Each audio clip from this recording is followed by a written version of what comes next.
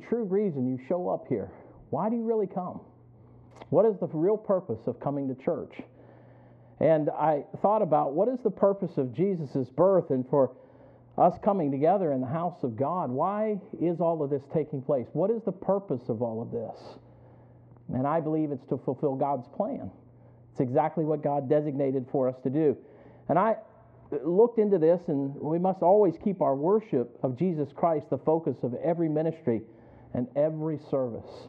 No matter what we're doing here, whether you ladies are playing the piano or whether someone's standing here singing or someone comes to preach or someone's teaching a Sunday school class or the ladies are leading the kids in song on Sunday or the deacons are handing out gifts, remember, everything we do, we want to do in the name of Jesus Christ. Amen? And so why are we coming together? Well, there's some things that we find in these passages that are astounding. I know we read them and sometimes we glaze over things because we've read them so many times or we've heard them so many times, so we just don't think much about them anymore. But when you look at this, it's clear to us that Jesus, the Savior, was born to be the King of the Jews. And then they just tell us he was born to be the King of the Jews. Well, you know what? Jesus was born that he might die for our sin. It's an amazing thought, isn't it? He was born to die for our sin. We find that in these passages. And then we find that he was born to be worshiped. We see those three kings coming and worshiping him, bringing gifts unto the Savior. So tonight I just want to briefly look at a few things, and I want us to challenge our own hearts as we look and understand these truths and why they're so significant to us, and the announcement of his birth and what took place and what these Jews believed and sought to do. And it's an amazing story as we look at it, and I never want you to grow tired of it. You know, we celebrate this around Christmas. A lot of times we don't even read these passages until around Christmas time. But they're so significant to the Savior, to the birth of our Savior. And as you look, Jesus was born that he might be the King of the Jews. When you look at verses 1 and 2 here, it says, "Now when Jesus was born in Bethlehem of Judea, in the day of Herod the king, behold, there came wise men from the east to Jerusalem, saying, Where is he that is born," what is the phrase? King of the Jews. He was born to be King of the Jews. Throughout history of the Jewish people, God had promised them a Savior, so they knew that God had promised them a Messiah, didn't they?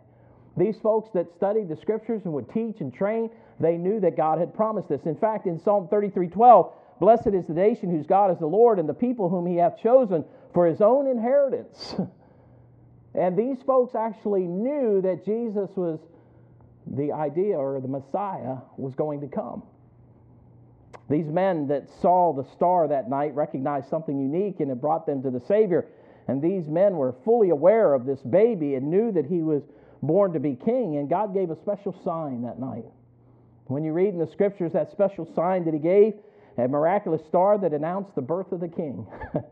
Isn't that wonderful that God used the creation to announce the birth of his son? And we look at this, and this was not some astrologers. This is not your folks reading those heresy things that we get. You know, what do they call those things? Horoscopes, right. My mom used to get angry at me. I used to call them horror scopes. And because it was never meant anything to me.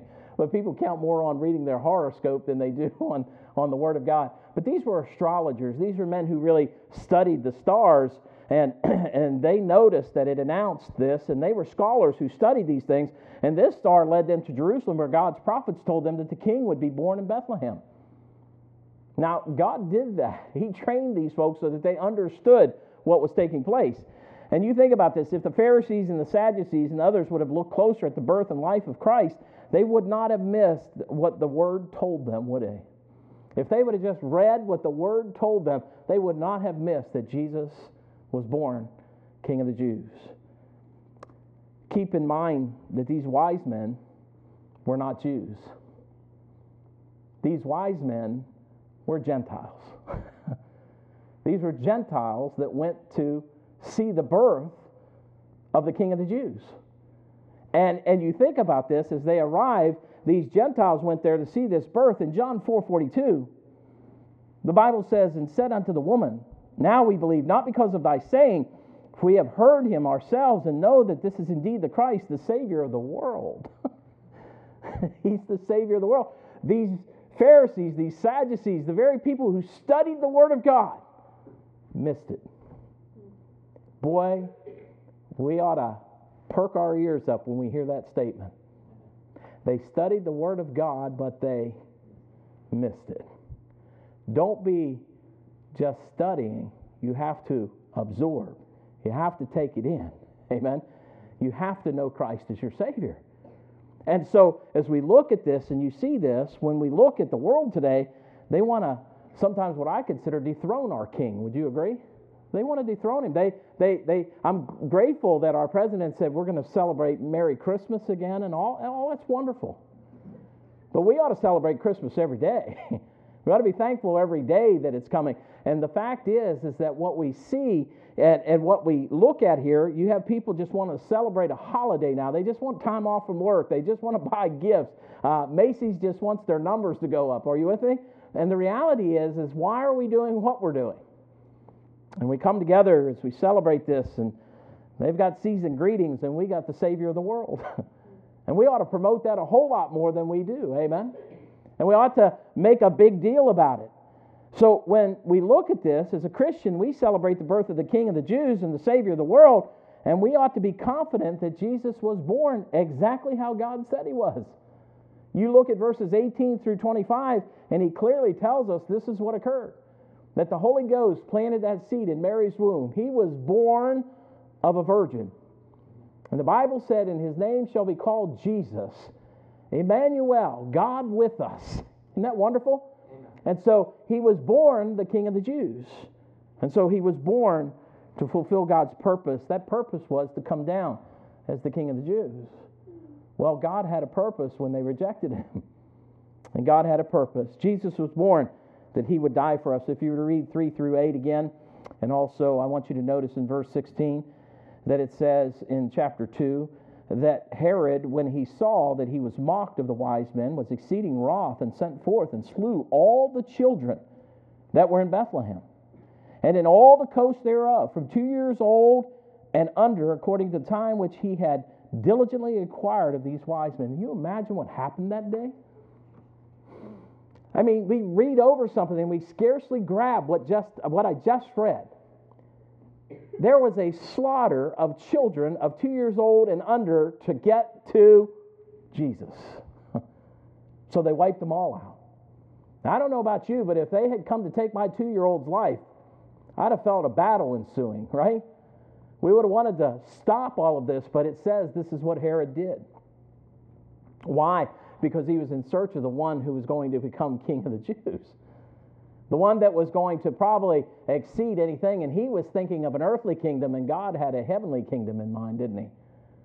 And so we look to this, and we see this throughout the Scriptures. We're promised the coming Messiah, and Jesus was born, but with a purpose that he might die and save his people from their sins. When you read through the Scriptures and you see this here, he died that he might die for our sins. And so in 1 Corinthians 15:3, he said, for I delivered unto you first of all that which also I received, Paul speaking, how that Christ died for our sins according to the Scriptures. You know, when I look at this from his very birth, from the time he was born, and even prior, Satan was after him, wasn't he? He didn't want him to survive. And we look at this and we see that not only Satan, but the world set out to destroy him. And we see that in the times of Herod, the world set out to destroy him. And folks, we ought to elevate him as high as we possibly can. We ought to magnify his name as often as we can. Because if it were up to the world in which we live, they would destroy his name and wipe it out if they could. As we think about the Scriptures, from his very birth, Satan and the world want to destroy him, but his time wasn't appointed. You know, when Herod went after him, guess what? He wasn't there anymore. He wasn't around because it wasn't his appointed time.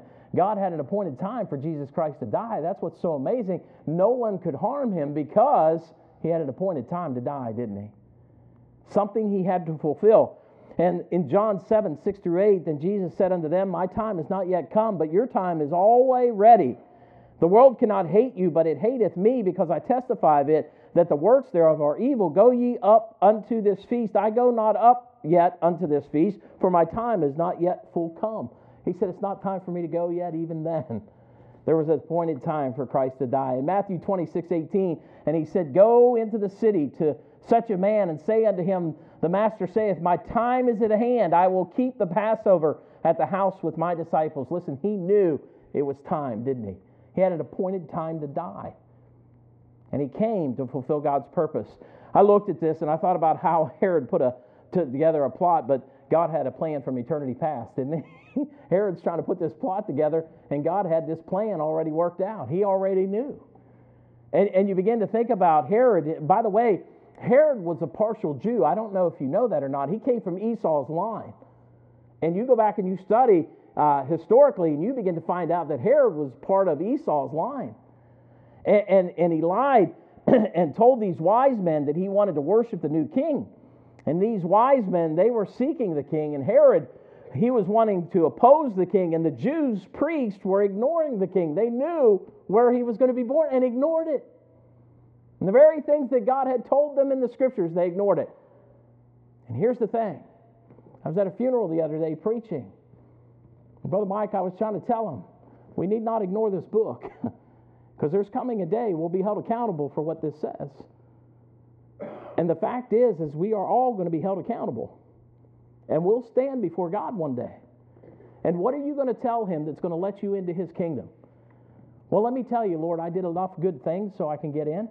My works outweighed my bad works. My good works were better. I mean, what are you going to tell him? I mean, if we could do that, we could all just do some good things and get up there and just debate.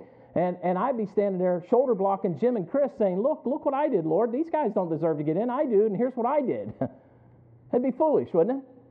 And we'd be up there standing arguing about why we should get into heaven. And Herod, this partial Jew, he was opposing the king. The Jewish priests were ignoring the king. And the priests knew the scriptures and pointed others to the Savior. And if you look at this, they went to him and said, where's this guy supposed to be born? And they said, over here. So they went. The Gentiles went to him. The very men that knew that they were supposed to go didn't go. But those that were Gentiles went over. So the priests knew the scriptures and pointed others to the Savior, but only 5 miles away, they didn't even go. They didn't show up. They didn't arrive to see who this was. You know, they even quoted Micah 5:2, but they didn't obey it. These Jews quoted Micah 5:2 and didn't obey it. They didn't listen to God's word. And I say to you, God help us not to be guilty of quoting and not obeying. Because we can quote and not obey, amen? Chris, we've got what now, 4 of them? And we can keep on quoting them, but never obey them. And you think about the verses that Brother Chris is coming up here and sharing with us week after week after week after week, and how many he's given to you. And you can hear them and not obey them. That's exactly what happened to these Pharisees, these Sadducees. That's exactly what happened to these folks. Micah 5:2. You ready for this? This is a beautiful verse. You ought to write this down. But thou, Bethlehem, Ephratah, though thou be little among the thousands of Judah, yet out of thee shall come forth unto me, that is to be ruler in Israel, whose goings forth have been from of old, from everlasting. They quoted that verse and missed it. How many verses do we quote and miss it? How many verses do we know and not obey? Listen, we can be just as guilty, because we can look at these folks and say, how could they possibly have missed this? And we open the Bible and we read it. How could we possibly miss some things? Amen? Because you know the Bible says he's coming again, doesn't it? How could we possibly miss it? How could we possibly miss it? Jesus was born that he might die at an appointed time to fulfill the scriptures. In 1 John 5:13, these things have I written unto you that believe on the name of the Son of God, that ye may know that ye have eternal life, and that ye may believe on the name of the Son of God. You see, eternal life is not about getting baptized. People get trained that you get baptized and you go to heaven when you get baptized.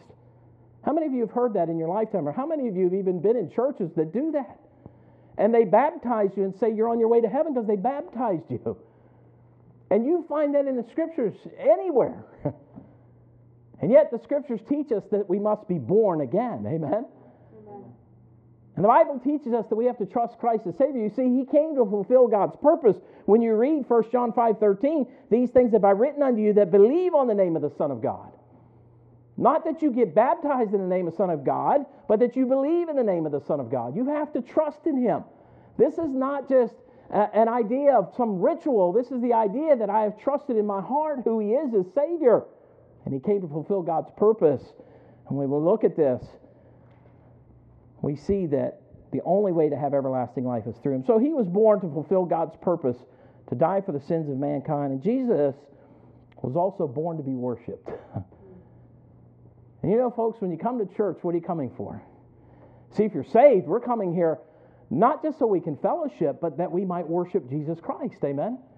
We come together. Hey, listen, from the time you ladies and you men pick those kids up on the buses to the time they hit these doors, till the time people walk into their Sunday school classes, everything we do is about Jesus Christ. Amen? Amen. Our focus is Him. And everything that happens ought to have that eternity in mind. That every opportunity that I have to speak to someone about the gospel of Jesus Christ, I want to take that opportunity. When I look at this, Jesus was born to be worshiped, and we see this in the Scriptures as you look at these men. In verse 11, and when they were come into the house, they saw the young child with Mary, his mother, and fell down and did something to this baby. What did they do? In verse 11, and worshiped. You see, Jesus was born that He might be worshiped. Now, as we look at this, the birth of Jesus is not a story we tell at Christmas time, and it's not a myth. It's a reality. God sent His only begotten Son, that whosoever believeth in Him should not perish but have everlasting life. It never said you get baptized. It said that you believe. Amen? That is you personally taking and making a personal, conscious decision about who Jesus Christ is. Amen? Jesus was born that He might be worshipped by all men, and when these Gentiles saw the star again, they rejoiced with exceeding great joy. And you know, folks, there's coming a day. And boy, I pray in my heart that every one of you know Jesus Christ as your Savior. I didn't ask you if you were religious. I asked you, are you saved? Salvation is of the Lord. Amen? Let me read a couple of verses to you, and I just want you to get a hold of this tonight. Romans 14, 11, and 12. For it is written. Amen? You give me any Bible, it's in there. For it is written, as I live, saith the Lord, every knee shall bow to me, and every tongue shall confess to God. So then every one of us shall give an account of himself to God. And people say, well, see right there, you're going to stand before God and you're going to tell Him all your good, wait out your bad. No. There's one thing He wants to know, right? And He's going to look at you and He's going to say one of two things. Well done, thou good and faithful servant, or turn from me, I never knew you. That's hard to imagine, isn't it? Now, when you read this verse, He said, there's coming a day, and every tongue shall confess. That means that you agree with God. When you confess, you agree with God. And there's coming a day when it's going to happen, and you're not going to have a choice in the matter at that point. You're going to confess. And this is the one that really rivets my soul, Philippians 2, 10, 11. That at the name of Jesus, every knee should bow, of things in heaven, and things in earth, and things under the earth, and that every tongue should confess that Jesus Christ is Lord, to the glory of God the Father. There's coming a day. There's a reckoning going to happen. Jesus is coming again. Let us not miss it. When I look at this, you get the picture of a child getting the gift they always desired, and now it's in their presence. And I don't know about you, but I look at these three wise men, and when they fell down and worshiped Him, here they had this wonderful, marvelous gift given unto them. And all they could do is give them what they had. Amen? And all they had was some gold and some frankincense and some myrrh, and they gave it to Him, and just could not give back what had just been given unto them. Amen. And they gave the most. Now think about this. They didn't just give gifts. They gave the most precious things in that time. These three things that are here, the frankincense and the myrrh and the gold, it was as precious as you could get. These were the most high things that you could possibly give. And that was the gifts that they brought and laid it at the Savior's feet. These men, when they found the Savior, they fell down and worshiped Him. This is not like they came in and started going, ooh, coo, coo, cuckoo, baby. I don't think that happened. I think they fell prostrate. Are you with me? And they laid down and worshiped him because they knew he was the King of the Jews. They knew that he had come to die for them, and they knew he needed to be worshiped. And therefore, it's our example. You know, men want to worship all kinds of things today. And you think about it, we worship power, we worship position, we worship money, societal things. Am I right? I mean, men, you watch them, they worship all kinds of things. And all those things will be of naught, will they not? They're all going to burn up. All those things that we think are so precious are going to go to the wayside. Let's be as John on the Isle of Patmos. I thought about this as I thought about John. How many of you have just gone in and read the book of Revelation? You see John out there on that isle. Believe me, he was not in the Caribbean enjoying himself. That is not what the Isle of Patmos was. He was exiled. And when he was exiled, he was in a tough, rough conditions. And I look at that and I see this man on the Isle of Patmos. And he said, and I fell at his feet to worship him. At the Isle of Patmos, at the worst, the lowest ebb of his life, the worst conditions, the worst thing that he could be at. And he fell at his feet to worship him. And he said unto me, see thou do it not, I am thy fellow servant. And he goes, and of thy brethren that have the testimony of Jesus, worship God. For the testimony of Jesus is the spirit of prophecy. The angel said, you got it wrong. John fell down to worship him, and he goes, wait, you got it wrong.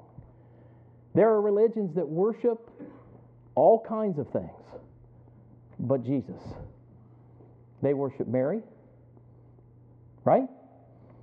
They worship all kinds of religious rituals. They worship all kinds of things, and they miss it because none of that is to be worshiped.